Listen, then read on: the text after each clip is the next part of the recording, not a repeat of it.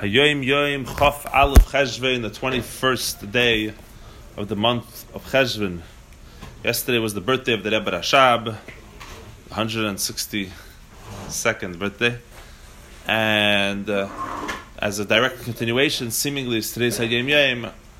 The Rebbe Rashab devoted his life that Yidden should daven, should pray for real. He wanted to make a yeshiva where they don't just learn how to learn, they also learn how to daven. All right, it's a whole. He actually wrote Kuntroisim, Kuntras HaTfilah, Kuntras HaAveda. He even wrote books on how to daven, and so this is something. Today we're going to see in Hayom Yom how it's life changing, how davening is the definition of a Jew's life.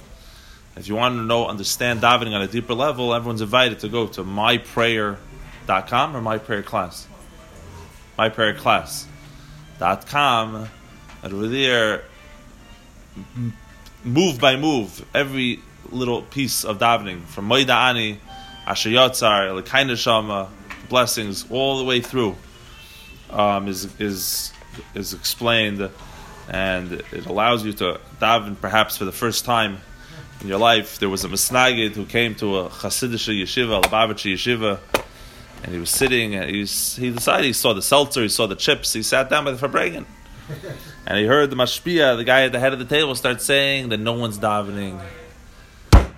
No one, he says, I don't see a single person davening. And the guy, the Misnagid, going and finstered in the Eigen, he was shocked. His core he shook into his core. Nobody davens, and everyone looked religious. Nobody's davening. Because in his lexicon, he thought davening meant you say the words, and that's called davening. In Chabad, when you say, I'm going to daven, it means I'm going to daven. It doesn't mean I'm going to say words. That's not davening. That's maybe some other obligation, maybe some other burden that a person, like the Mishnah says, that it shouldn't be like an obligation. Davening is rachmim v'sachanunim l'fnei hamakim. So therefore, let's see. So the Rebbe says, very short Hayom Yom. What is davening? Davening is one thing and one thing only. Davening is where we attempt to bring that which we understand in our minds to the level of experiential, to the level of emotions. There's a tremendous divide between our mind, our understanding, and how we feel, how our actual reality is. It's a very big canyon. It's like the Grand Canyon. It's a tremendous journey, a tremendous divide. The whole point of davening is to try to bridge that divide, which is probably why we put on tefillin also when we daven, the head and the arm. It's the same concept, to align the head with the heart. Our arm tefillin faces the heart. This journey is essentially what happens during davening. I mentioned this before. I asked a guy who davens like 6, 7, 8 hours a day, the way the Chassidim did in the olden days. So I interrogated him a little bit to understand what's happening.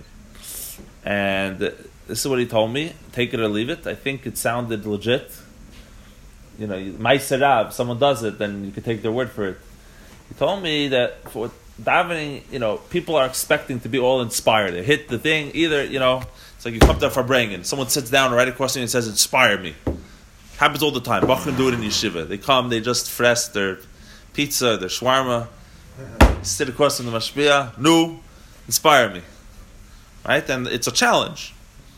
And really, of course, ultimately, you can only be inspired if you want to be inspired. But what does that itself entail? How does one inspire oneself? So this individual told me that davening is really a farbrengen, but it's a farbrengen with yourself, which is that you have to talk to yourself, and no matter how long it takes, you talk. And what are you talking to yourself? You have topics to talk about, the things that you're reading about as you daven, and you try explaining to yourself, to your animal soul, to your ego, why he should love God. Why he or she should love God, I say. If women pray, when women daven, I guess also. I wonder if women have a feminine animal soul. You explain to yourself and allow yourself to argue back with yourself. No, I disagree. And then, no, you're wrong. And you sit and you explain, you farbring. And you take these words of davening and you farbring with yourself and you talk to yourself until you fulfill the mitzvah. The climax of davening, you say the words, and you shall love the Lord your God, and you actually love Hashem. You actually care, you realize that God is the creator of the world. How the world is run by divine providence. And as, like I mentioned before, if you study davening, you'll see there's 4 sections of davening, each one focused on a different element of God's conduct, how the way He creates the world and deals with the world, and the way we relate to God. So, what is davening? Davening is taking everything we understand and trying to bring it b'hargoshas halev, in the sensation and the feeling of the heart. And it says that Rebbe concludes that Rebbe u'shneihem yachad. Both of these things together, once you accomplish that, what you understand intellectually. By the way, this means that you have to have thought things in your head to learn. That's why we learn Chassidus before davening. That's why we learn Chassidus in general.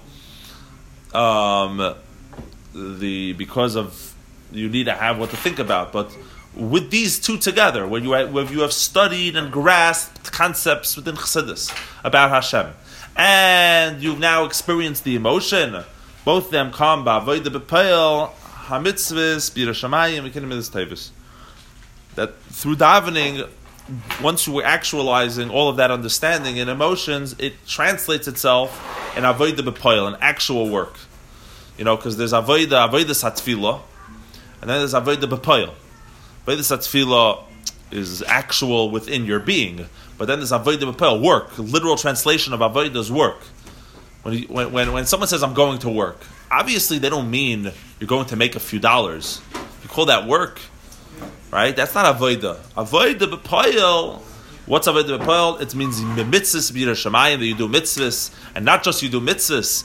You do a mitzvahs with a sense of awe of God, with yirah shamayim, the fear of heaven, which obviously is going to affect how you do the mitzvahs in the most beautiful way possible, etc. And also, bekinyan midas tov is so critical in acquiring good character traits. There are people who have lived for 70, 80, 90, 100 years and have not changed a single character trait within their being.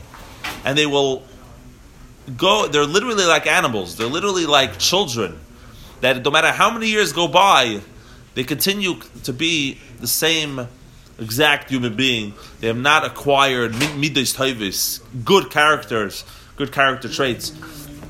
And of course, even though this goes against the American way, where we tell you, be yourself, of course, be yourself, and you'll be an animal forever.